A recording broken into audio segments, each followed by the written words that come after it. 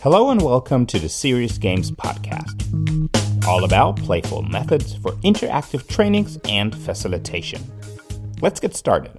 Welcome back to the Serious Games Podcast. Today I'm connected with Jed and Sophie Lazar, and they have a brand new game. In fact, you can't even buy it yet, but we'll learn all about it. And what was interesting when we talked a couple of weeks to prepare this podcast, both of them said, this game is really there to help you to have constantly awesome conversation with friends, and I'm looking forward to fully understand how you guys are doing this and what the game Cozy Juicy Real is all about. Jed, Sophia, welcome to the podcast. Thank you. Great to be here.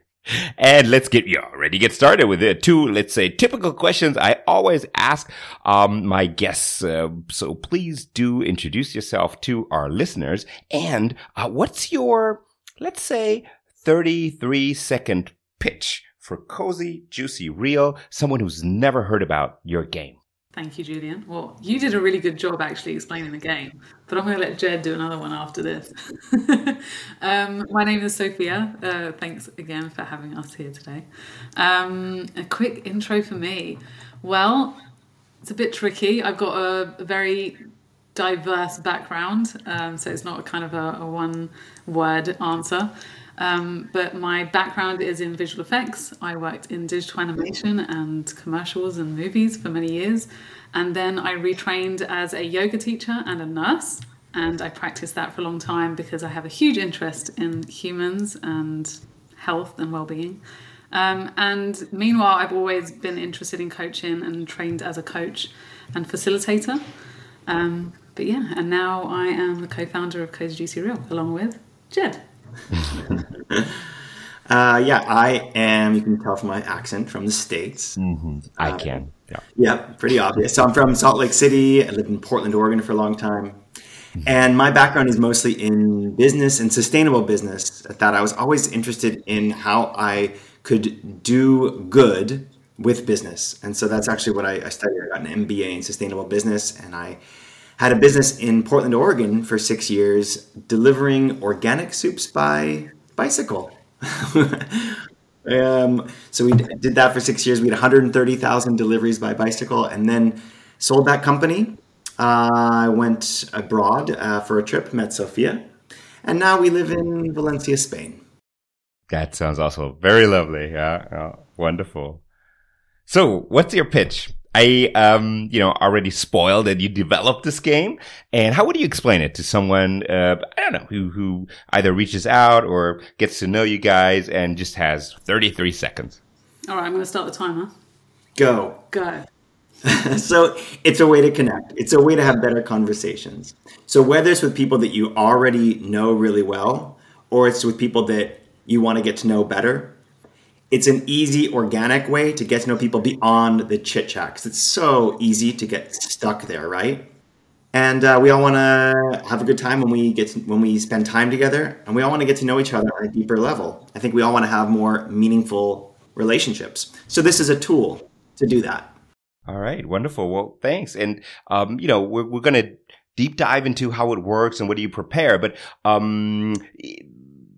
what do you need? How many people? Is that a team? Is that a full hall, a town hall full of participants? Walk us just a little bit through the settings that this game could be applied in. Great question. So you mentioned that the game is not yet accessible as a physical board game. However, we have been facilitating online events for the past 2 years. And we have found from our experience, so we do facilitate games, and we say that teams of even as low as 2 or 3 can play, and up to 12 people can play. But the sweet spot is between 4 and 6 people. And the reason we say that is because we found that people tend to feel more comfortable, more vulnerable, more trusting in a slightly smaller group, but it still has a nice tempo to the group.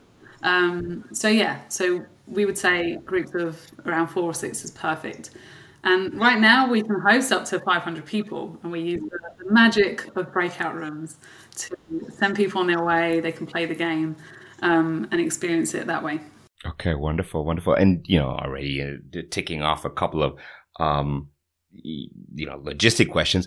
For how long does the board game? And again, we're gonna. I can actually add some pictures to the podcast, or of course, I want to link to your website and to that crowdfunding campaign that's coming up. But how long would those 4 to 6 players ideally play and get to know each other? Usually around an hour and a half. It depends how chatty people are. Yeah. It's true.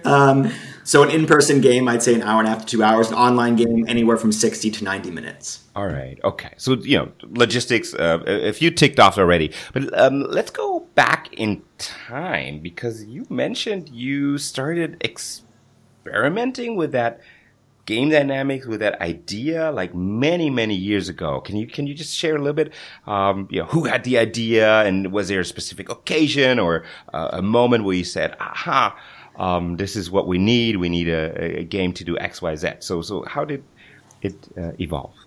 So, back in 2016, we recognized in our own lives that it wasn't always easy to have meaningful time together, even with close friends. It was always, sometimes you kind of have those regular updates, and you would leave the night and be like, but I didn't really find out that much about them. It was like, Netflix, diets, kids, work. And we were walking home one day, and an idea kind of sparked just in conversation, which was quite unrelated actually. It was about an app of how can we give people fun and interesting ideas to connect that's not just watching another movie or just having the same old chit chat. And one of the ideas for that app was a conversation game that took you on a journey to kind of deepen your relationship in a fun and easy way. And we didn't know all the mechanics. There was no ideas on that. It was kind of okay, where do we start? And we literally started with a piece of paper and, questions on cards. And Jed actually played it for the first time, and it apparently went horribly. But there was feedback. It was something to work with. Absolutely. So we made another iteration, and we played and played and played, and got so much feedback, so many ideas from people, that we kind of went with the kind of lean model of just playtest and prototype. And then, we were doing this part-time, I should say, that we were doing this while we had our full-time jobs. So it was every few months we'd come back to it. But I'd say after the 2 to 3 years of, playtesting here and there and making something different, that people started asking us, how do we get this? And I really want a copy. And sometimes we'd playtest with strangers who had no idea that we were the creators. And they'd be like, I've never heard about this game. Where can I buy it? And we were like, okay, this is a good sign. Absolutely. And that's when we kind of explored it even more. Wonderful. Do you want to add anything? No, that was great. Okay. But yeah. And did you playtest and feedback? I understood that. But did you guys do all the design yourselves, and did you come up with a name, or was that a different marketing journey that you got on? That was definitely just the two of us, and it was painful. It was painful because it was so slow. Because, like Sophia said, this was a passion project. We were working, and this was just something that we could do when we had time. It really helps that Sophia has a background in design, so when we had time, we could update the design and, talk about how the marketing might go, or work on names and the different questions in the deck. That takes a ton of time. But yeah, it's all the two of us. Wow. Okay. Well, let's deep dive into what it looks like. Okay. So I understood sweet spot, 4 to 6 players. They're sitting or standing around a table. And there is, of course, we're going to talk about the online version and the 500 scaled version. But let's think of an in-person meeting. So there's a board, and what else do they need? What do you need to know for a setup? So before they start, I don't know if there's anything else you need. I think usually imagine, yourself meeting up with friends at their home around some glasses of wine or at the local pub over a few years. And then the time to play. That's really it. I would just add the willingness to play. Okay. And the willingness to open up a bit, maybe more than you normally would. Okay, great. So we have our favorite drink. We are willing to open up, and then we unpack the box and walk us through the materials that that we're looking upon that will be at the disposal of the players. Great question. So there will be a rules book. Yes. And in that rules book will also be a QR code so people can scan that and watch a video instead of the rules. Because we currently have a video that teaches the game in under 4 minutes actually. And people can play usually with just that. So we want to keep it easy and sweet. So that will be in the box. And then there will be a board, like a classic board game board. Where people can put the card decks on. They'll have little counters. They can choose a counter for themselves, like Monopoly. Put them on the start space, and then they're good to go. Okay. And I understood this name, like Cozy, Juicy, Real, relates to specific, is it like buckets or types of questions, right? Exactly. And there are a few others we probably need to share as well. Right. So when we started the development way back 6 years ago, there were just 3 different decks of cards, level 1, level 2, level 3. Okay. It was really basic. Over the years, it's developed into those 3 card decks are now Cozy, Juicy, and Real. So that's where the name comes from. And then we have 2 other decks, the random deck and the lightning deck.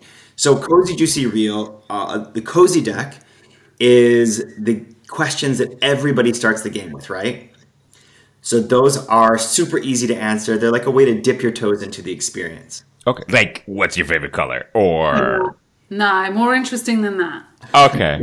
They're a little bit beyond chit chat. All right, there you go. So share a couple of questions with us. Or look, I can even, if you provide me with 1 or 2 cards or questions, I can even show a picture then in the podcast. Oh, that's for a fun idea. some listeners that works. But what type of questions are we talking about in the Cozy area? So what's something you love and something you don't love about your hometown? Okay. Without your hometown. Okay. Yeah. So something everybody can relate to, everybody can answer. Everybody has things they love and don't love about their hometown. So you're sharing a little bit more than you would in chit chat, but it's still very easy. Yeah. Mm-hmm. So it's like coffee and broccoli for me. Huh? I do not know what you mean. Like coffee. Yeah, I love coffee, but I don't like broccoli. In your hometown specifically? Oh, no, in my hometown. I thought, except your hometown. In my hometown. Oh, my God. In Berlin. Well, I do like the Saturday market. It's nice. It's nice not to be tourist. And something I don't like here is, way too many cars and bad, bicycle lanes and streets. That's annoying. Mm-hmm. Oh. I didn't know that. I like both of your answers. Okay, so that's Cozy, and the coffee and the broccoli, right? So that's a bonus information no one wanted to hear. Yeah. Okay. So, Juicy. What's the? I watched the video, of course, and you say they're a little bit more juicy. So, what type of question were you packaging here? So a juicy question is a chance to share a little bit more about yourself. And of course, everything's gamified, right? This is a game, there's points involved. So you get more points for answering a juicy question and then even more points for answering a real question. Do you have a juicy question that comes to mind? I like the question, what's something in your room that's meaningful to you? Oh, that's meaningful. Okay. Does it have to be the room that I'm now in? Because we just moved and this is really... It could be something you're wearing. Good point. Well, I do have a bag. Shout out to Freitag from Switzerland. I'll link them in the show notes. But I do have a bag that I bought when I was living in Switzerland. It's been so many years, and it's very, robust bag, and I just like to keep it. Yeah, that's a nice memory. Yeah, I imagine it reminds you of your time there. It truly does. It truly And does. so I don't know if now's a good time to introduce Spark cards, but I have a Yes, the Spark cards. I mean, look, we're jumping, but I will make sure that we have a picture and that we link to the video so that everyone understands. They're cozy. There's a deck with cozy questions. There's a deck with juicy questions. And Sophia, you mentioned the Spark cards. So every player seems to have some Spark cards. Yes. So everyone begins the game with a set of Spark cards, and they each do a different thing. And the reason I wanted to introduce them now is because I have a go deeper question for you. So I'll quickly overview of the Spark cards. They're kind of one of my favorite parts of the game. But they're ways to interact and spark more conversation and interaction during the game. So there is the go deeper card, and that means you can ask 1 or 2 follow-up questions. And when I give you that card, you get points. Okay. There is a what about you card, which means if I wanted to ask Jed the same question, I could ask him the same question. There's a what about me, because if I'm like, oh, I have a really good story I want to share or something, Okay. then I can give myself points and share. Nice. There is a high five, which is basically a high five. If you appreciate someone's answer, you can give them a high five. And there are 2 others, courage and a hug card. And the courage is for when someone shows vulnerability in any way. You can give them that card to say, that's a courage. You deserve more points for that. And that is worth more points. And the hug card. If anyone shares something you're like, I want to give you a hug. Yeah. You can give them a hug card. And it's funny because we actually introduced that card quite recently, the hug card. And we watched people play, strangers. And when they would give the hug card, they would literally get up and hug each other. It was the best thing. And multiple groups did this. It was like amazing how a card gives you permission to do that, to cross a barrier. And I understand that every player starts with this set of Spark cards. So I have my own, you have your own, Jed has his own. Okay, and then we can pass them along. Okay. Yeah. And wow. like I said, they're worth points. But if you don't use them, at the end of the game, you get docked points. Oh, okay. There's an incentive. Yes, there's a big incentive, right? Because we will come to the game mechanics and who will win and the points later. But I understand that's definitely an incentive to pass along a hug and a go deeper question. Yeah. So can I ask a deeper question? Yes, of course. That's interesting. Look, you listeners have to know that Sophia and Jed and we can see each other. We're not recording the video though. They're not showing me the card, but I clearly hear and see and sense that you guys have developed this game. What's your go deeper question, Sophia? Okay, you're getting 20 points for this. The go deeper question is, I'm curious because I didn't know you lived in Switzerland. Like, what took you to Switzerland? Yes, so it was work. It was right after I finished working for a private university here in Berlin, looking for another job. And I did apply for a marketing job at the University of St. Gallen. That's in the eastern part of Switzerland, right? And then I got a call from my boss to be for the career services center. In fact, they were that was my background. I was doing coaching and bridging let's say the students and the graduates, making it easy for them to enter the job market. So I then got a call from him, then I met him twice, I think, met the team, and I started working as a manager, corporate relations for the University of St. Gallen. Did that for about 3.5 years. Yeah. Wow. Okay, and one thing you loved about Switzerland? Is that another card or just no? I get two. I get two. because you invented the game, right? Unlimited Spark cards. Okay, so one thing I loved about Switzerland. Wow. Look, I mean, I came from Berlin and then I also returned to Berlin. So of course, Switzerland was all about nature. We were, so close to Lake Constance, which is, I bought my scooter down there. Still have it. But, it was just great to right after work, get on the scooter, ride for, 25 minutes, be at the lake or in the mountain. So that was just very, very nice and very relaxing. Yeah. That sounds great. Wow. Yeah. Yeah. So these podcast episodes, the last ones that I'm doing, they really become like interactive podcasts, right? So, let's continue with the fourth set of cards. Okay. So we got cozy cards and questions, obviously. Juicy cards and questions. We got the spark cards to go deeper, the hug and the showing courage. You get points when you answer, and you don't get points when you pass them along. But hold on, everyone has one, so most likely I will also receive one, right? And then I get some extra points. Okay, got you. And then we have the real cards and the real questions. What are they about?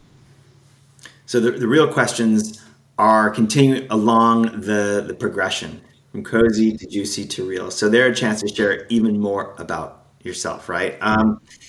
And so their questions, a lot of the game is based in our coaching background, and we actually didn't talk about that in our introduction. So we took a 3-year course in neurolinguistic programming, and one of the core elements of the game, the Cozy, Juicy, Real decks, are based on something called neurological levels.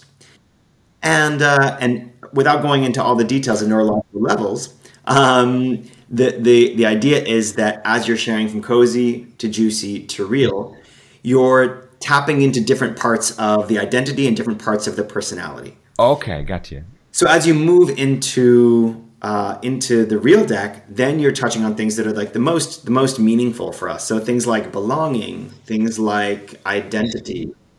Things that when we think about our stories that we tell ourselves that have like our rooted stories, our beliefs. That's what the real deck is about. An example. Something like, what's something in your life right now that you're appreciating, and what about it is meaningful for you? Okay. So then I would, more talk about personal things like my marriage and my family. Okay. That's good. Random is the last.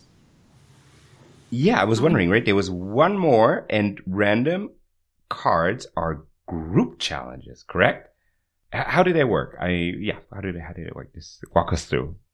So we introduced random cards because quite early on we actually did some research at the beginning as well. Like once we started prototyping, we also started asking people, what makes a conversation great? What makes it less great? We observed conversations that were great. And we found that play and like kind of what's the word? Like an undulation of like emotions in a conversation were really important. So some laughter, some serious, some, more touching things, light things. And so we introduced random to kind of shake up the energy. So it was like not to always be talking about like things that are getting deeper and deeper and deeper, but to kind of like spice it up with something different. And so, random cards are group challenges, activities, speed rounds, and they kind of get the group involved. So an example might be, rather than a meaningful thing in your room, what's one of the strangest things in your room? Okay. And show that. Oh my God. Or a strange thing in your bag. Yeah. And show that to the group. And it doesn't mean about talking about it. It's really just kind of something different, makes you kind of move from your space. But yeah, just fun things. Yeah, I'm just looking at my ironing board, which is really ugly and super old, right? I'm not going to show it now. Might take a picture for the podcast. All right, guys. Look, I understood there are 5 sets, different type of cards, right? And how does the game and the flow moments? And again, you of course played it. I don't know if you stopped counting at one point, but several hundred times, and observed. the flow, the dynamics. What are some observations that you, let's say, typically make, right? Maybe, now we were just talking and you were mentioning that, strangers played it. Would you also, or have you also used it, let's say, in a more business setting with teams or maybe even for onboarding, or maybe you can also explain a little bit how the dynamics are there and what happens when people play for that 90 minutes. So yes, we do a lot of team building and a lot of onboarding. Tomorrow we're doing onboarding for HubSpot teams all over the world. So that's really become unexpectedly what we do a lot of is team building and onboarding. For big companies like Nike and Adobe and HubSpot, but also small companies and startups and charities, and nonprofits and institutions and universities. So when we're hosting events online, sometimes we're in the rooms, and sometimes the players are in the rooms on their own. So, but we can see what's going on in the rooms, and I think that the magic, the flow, kind of happens. Well, I think between two things. One is as people work their way around the game board, right? You don't go straight to the reel. That's one of the keys. Everybody starts on cozy, and so there's this kind of there's this slow deepening that happens as people are gaining trust. People are sharing a little bit about themselves more than they normally would, right?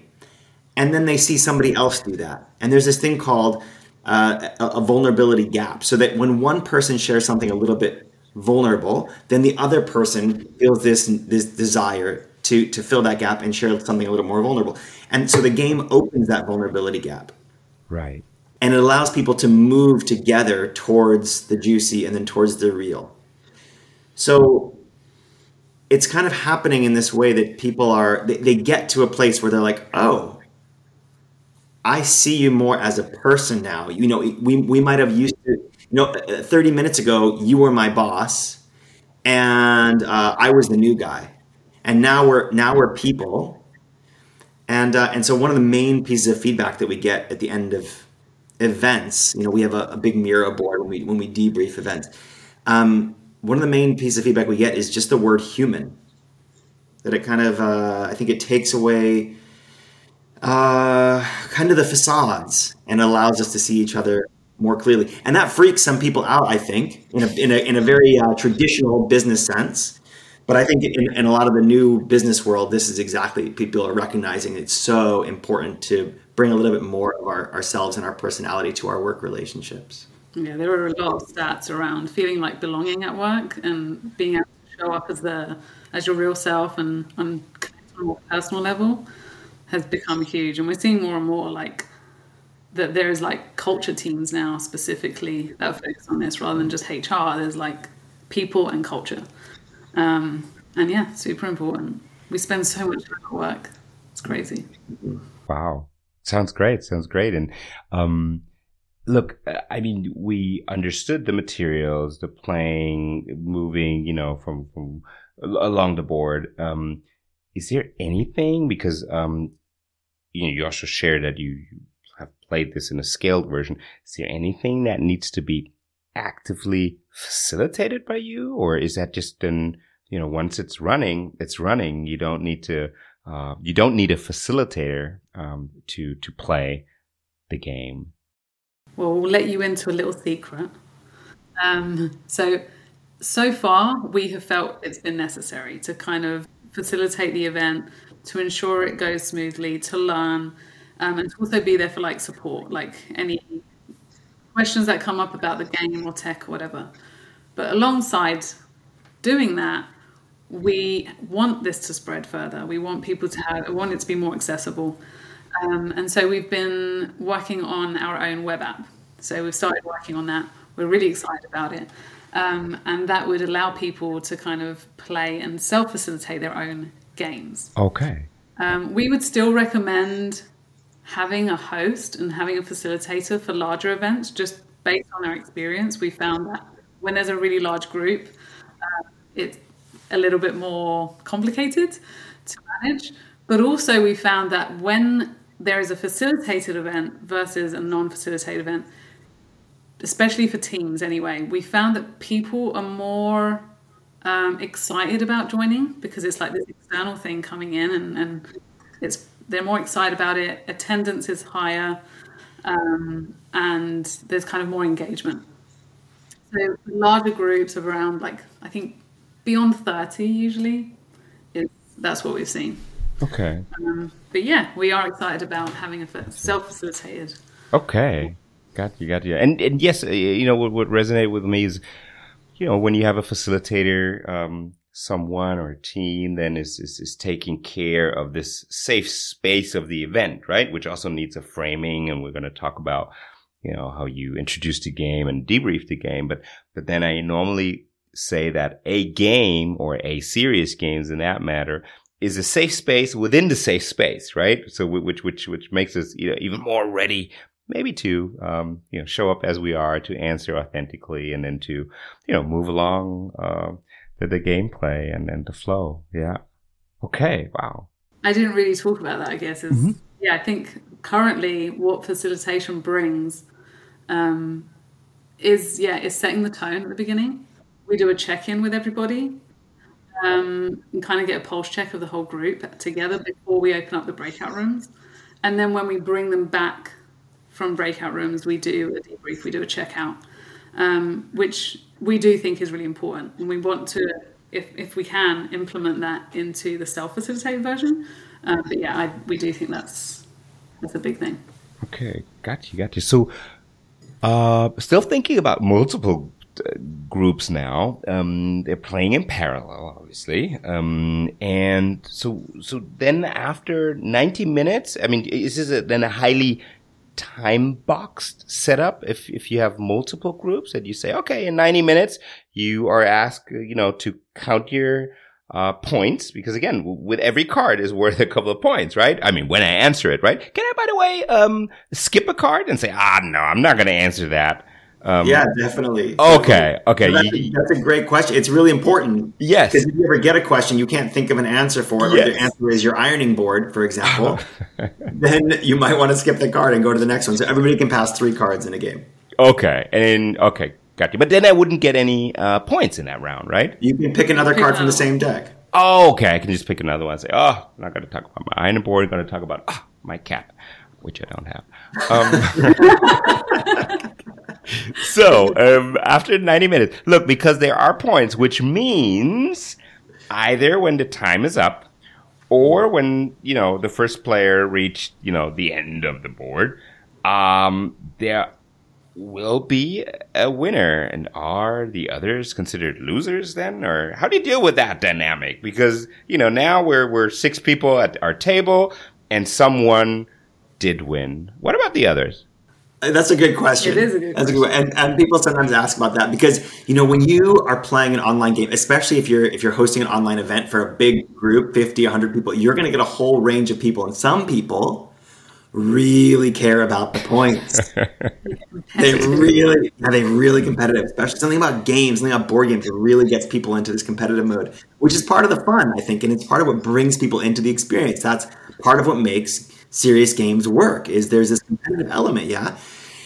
And so I think that what we've heard from people who play is that even the competitive people, they tend to really care about the points at the beginning, and they're doing the thing where they're really figuring out the strategy of how do you get ahead, Oh, I've got to use my spark card. Yeah, right. They're doing it. I'm going to go for the reel as soon as I can. It's great. Typically, by the end of the game, they have settled into a different kind of headspace where they're still enjoying the points, and everybody has a chance to count the points and see who the winner is. But being a winner in Cozy Juicy Reel or being a loser, you might not be, taking the same check marks of I'm ego. I did better than the other players that you might in a serious role playing game or something like that. Okay, gotcha. We actually often hear people say, we're all winners. There you go. Because you're all learning about each other and having fun and having a good time. So absolutely. And that's what I understood. So, while sharing, seeing the human on the other side, while getting to know each other, having those meaningful conversations. I mean, obviously the players are invited and most likely will discover more about themselves. But what happens when you debrief such a, one group or multiple groups? What are things that you like to, either reflect on or ask about? And what are things that just emerge from, the players? So, because the game experience is so meaningful for people, and we often hear at the end of a game, we wish we had more time. They just want to keep playing. So we try to maximize game time, and we feel like that is the biggest takeaway. After the game, we debrief. We typically we have 3 steps. One is kind of an emotional check-in. So at the very beginning of the game, we do a check-in, and then we do the same at the checkout. And the 3 kind of like touch points are: how happy are you feeling? How connected are you feeling? And how trusting or unsure are you feeling? So we ask that at the beginning, and everyone kind of moves their dots on a scale of 1 to 10, how they are on that scale. And then we do the same straight after the game. And we very gratefully see a very nice shift upwards. I would say 99% move up, which is wonderful to see. So that's the first part of the checkout. And then the second is we ask people, what are some appreciations you have for your team? Okay. So really bringing it to that team experience and for them to recognize like what they appreciated in that group. We found is really meaningful for them, because they also get to it's kind of extending the game in a way, but kind of allows people to see what other people thought during gameplay and be able to reflect on themselves. And then the last question we ask is, what's a takeaway you have from this experience? And people often say things like, people we're all more similar than we think we are. My co-worker is a human with stories and richness to their lives and things that they've never known before. That they've made friends at work now. It's like taking it to a different level. And like Judge said, the humanness, like humanity, and just, we're all human. And so that's a big one. I was hosting a game for a team in London last night, and one of their main pieces of feedback at the end was everybody has struggles. Everybody's got something that we're working through, big or small. And I think that's really nice to see. It's easy to forget, especially when you're working remote, that we're all working through something. So good to see some. I love seeing that kind of feedback. It just reminds me of empathy. Yeah, empathy. Yeah, and that's kind of one of the big goals with this game is building empathy, building trust. Okay, and so you're saying, or I hear that there's no other, let's say, reinforcement or translation into the day-to-day, the work-day needed? Or would that be, I mean, is there any other intervention or tool or method that you sometimes then use after playing the game? I like that idea because it reminds me of something that from our coaching days of future pacing. How might you apply this to? So we ask for a takeaway from the experience, but we don't ask, and maybe we should. What's one thing you might do differently in the future based on this experience, and like that. Okay, yeah, I like that question. Right, to also reflect on, trust building, empathy building, seeing the human, the struggles and the fun parts and their lives and stories. And then what do I take with me when I have the next customer call, when I'm writing the next email about that missed deadline to my colleague, right? So, maybe that's also something that could use some empathy and, seeing the human on the other side. Huh? Something we do recommend, like a carry forward, is short check-ins and check-outs at every meeting. It's something that we do with our own team. Something really simple, like, what's something you're looking forward to this weekend? Or how are you feeling right now? Or what's a high and a low from your past week? So something that's still kind of like touching on the personal side of somebody, but doesn't necessarily have to take 90 minutes, but it's a way to kind of continue. Yes, always a good reminder, that the personal also check in and check out. And it builds and adds up to, right? So every time you do it, it's a reminder that, oh, okay, great. Now I also get to check in with my team. Even if it's shortly, I can share an emoji or a word or a little story or something that I liked about my week. Wow. So look, I mean, you already shared you can run this virtually. The technology is there. Then obviously the players would have like is it a special app, or do you just use any regular whiteboard out there to have the game areas? And how do you do that? So right now we use Zoom and Miro, so the whiteboarding tool, which many companies are familiar with. And like I said before, we are working on our own web app, so we'll probably introduce that into the mix as well. So here's the question, right? Because not everyone has a solution for that. How do you do the cards on a Miro board? Do you just stack them upon each other, and then you just draw one, and then it reveals the next one, or how do you do that? There are two ways to do it. Mm-hmm. And we've done both. One is, like you just said, stack them up. You have a front and a back, and then you get rid of the front and it reveals the back of the card. The other way is if you have a 2-page PDF, you can flick through to the second page, and then you see the second page as a card, which is kind of like flipping a card. Yeah, and much easier to maintain and to, you only have to create it once and you can duplicate it. That's what we all love about those whiteboards. But okay, good. The cards, they play, breakout rooms, they come back. There's a debrief. Right, understood. And what is your, and again, there might be groups that you do facilitate, you recommend when they get larger. What is your ultimate facilitation tip? Now, this is a classical question on this podcast. It does not have to be solely, focused on the cozy, juicy, real game. It could be any overall ultimate facilitation tip that you can think of and want to share with our listeners. So I'll go first. My ultimate facilitation tip is, of course, something that I am still working on, and that is to not take full responsibility for the experience. Same thing. That's so funny. But I have others. Others.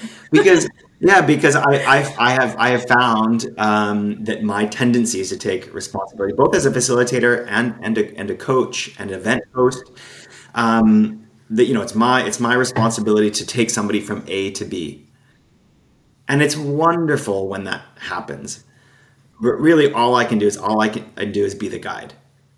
I can point the way, I can ask the questions, I can create the context, and then it's really up to the people. You can't drag somebody along a change process. It just doesn't work like that. It's too personal. And it's the same with teams. You can't drag a team along a team change process if they're not ready to go there. If they don't want to go there themselves, they just won't go. They're not ready.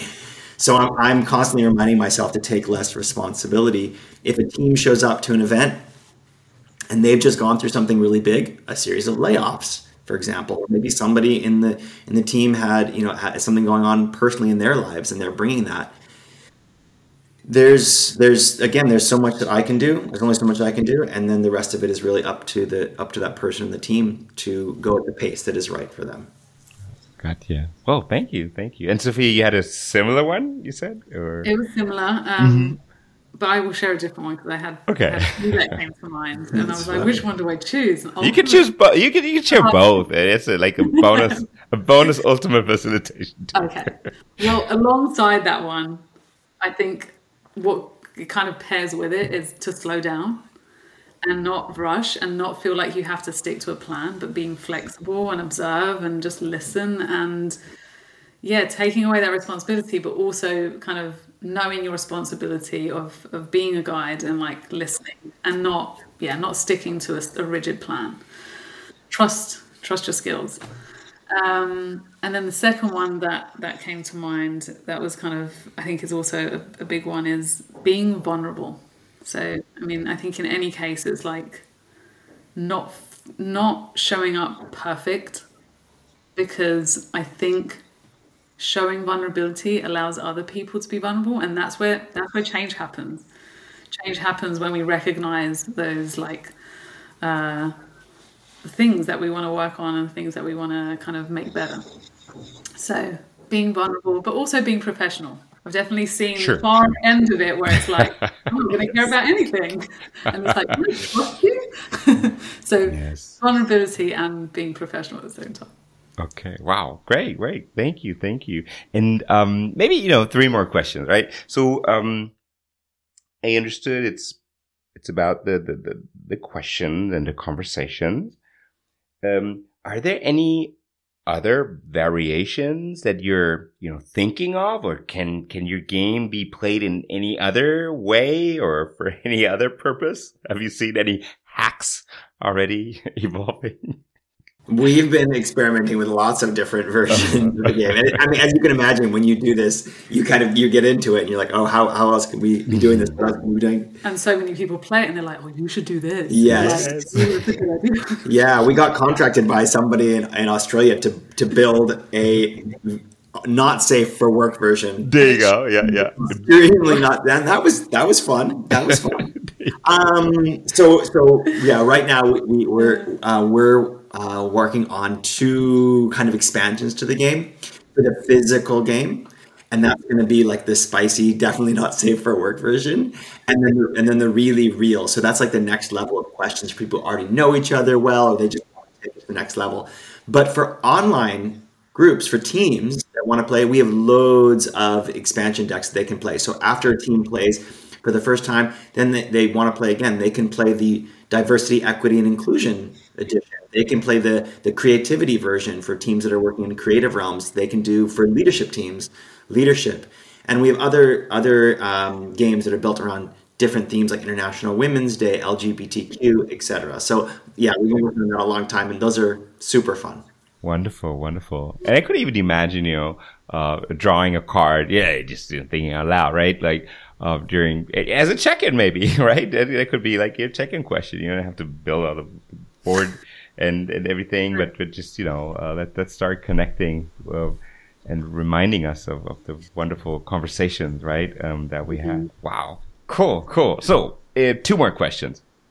What is your maybe that's a real question. What's your special experience with your game? I mean, what comes to mind, like a moment where you really said, "Oh, wow." Oh, there's so many. And from those many, the one that... No. I'm not going to go into the context, but we played with somebody who shared something really vulnerable in a group that I think were complete strangers. I think we were all strangers. And it was really deep. There was crying involved. And after the game, they shared with us, thank you so much. I have never shared that with anyone in my life. And I've always wanted to. I've always needed a space where I could do that. And this gave me the permission, this gave me the space to do it. And I felt heard and seen, like especially with Spark cards, it really helps to like be able to give those out and feel heard and seen. And so that really struck me as wow, like this could really help people, especially people that are like maybe close and have never shared things that they always wanted to. I've got one that comes to mind as well. So we got hired for a company event, and it wasn't until the event date came that I realized that it was a family that worked in a company together. And this was a smaller event. They asked me if I would play with them, and so I was happy to. So we all played the game, and as it developed and they got deeper into the experience, there was a question that the son answered, and the question was something like, who's somebody who's had a positive influence in your life, and in what ways have they influenced you? And it was the son who answered this, and he shared that his mom, who was, of course, there, that she was one of the biggest influences in his life, the biggest positive influence in his life, and he shared how she'd influenced him, and she was really touched by that because, she didn't know, she had no idea, no one had ever asked that question before or held space in the same way. I don't know. But it was so cool to see a mother and a son connecting like that. I mean, what teenager just comes out with that? Yeah, he was a teenager, right? Yeah, that was really meaningful. And then there's been very funny moments. Yeah. That I will say for another time. But we once played the game with, I think, 8 friends for 4.5 hours. Oh, wow. And we did not want to stop playing, but it just got to the point where it was like, okay, it's too late in the night. We need to get to bed. But it was great. Yeah. That was very memorable. Oh, it really sounds like we need to record it. A second edition continuing this conversation. We just play. So tell me now. I mean, you developed the game. You've seen it being played and used in so many ways with so many different human beings. In your words, what's the secret sauce of Cozy Juicy Real? The secret sauce, or I guess a sauce has different ingredients. So, well, again, as you can answer the question as you wish, right? So, is it one ingredient that makes it just work, or is it a combination of ingredients? Definitely a combination. It is, yeah. And I think I have an answer on that. It's kind of it's layers of tools that are built into the mechanics. Yeah. Okay. I'll give it a shot, and then maybe if you want to add any ingredients to the sauce. But I think fundamentally the progression, the way we've set up the board, where you progress from cozy to juicy and to real, but also always having the option. So if you get to a real, you never have just a real space. There's always like cozy, juicy, and real. So if you're like, oh gosh, I just shared something really deep, now I want to get lighter, you can just pick a cozy card. All good. So I think the progression is part of the sauce. The questions themselves, we spent days writing criteria around what is cozy, what is juicy, and what is real, and play testing questions and reiterating and rewording, like very picky. So the questions, the way they're written, definitely a part of the sauce. And the spark cards, for sure. I think having that is a huge part of what makes it work so well. We played so many question decks and we love them, but it's different. There's something different about it, and I think spark cards are a big part of it. So it's a good question, and it's tough to answer. But I think what the secret sauce is the container. That's true. And a host, a facilitator can create space, can create a container. But our intention with creating this game is that the game itself could hold the container and help create the container as you're playing, from the experience of opening the box all the way through to the end, and then after the experience of playing as well. So when you're playing with somebody, obviously you're developing trust in that person. But part of the container is developing trust in the game itself.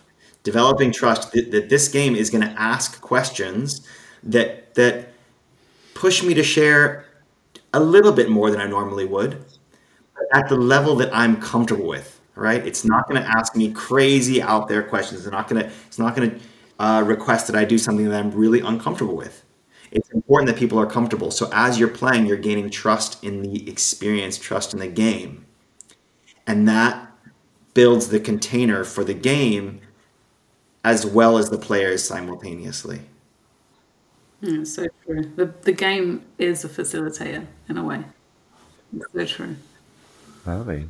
Sounds very exciting, and thank you for wrapping this up and putting it into words for us, right? So that we understand it's definitely several ingredients that work together, that amplify each other, and that make those meaningful and authentic and fun conversations possible, right?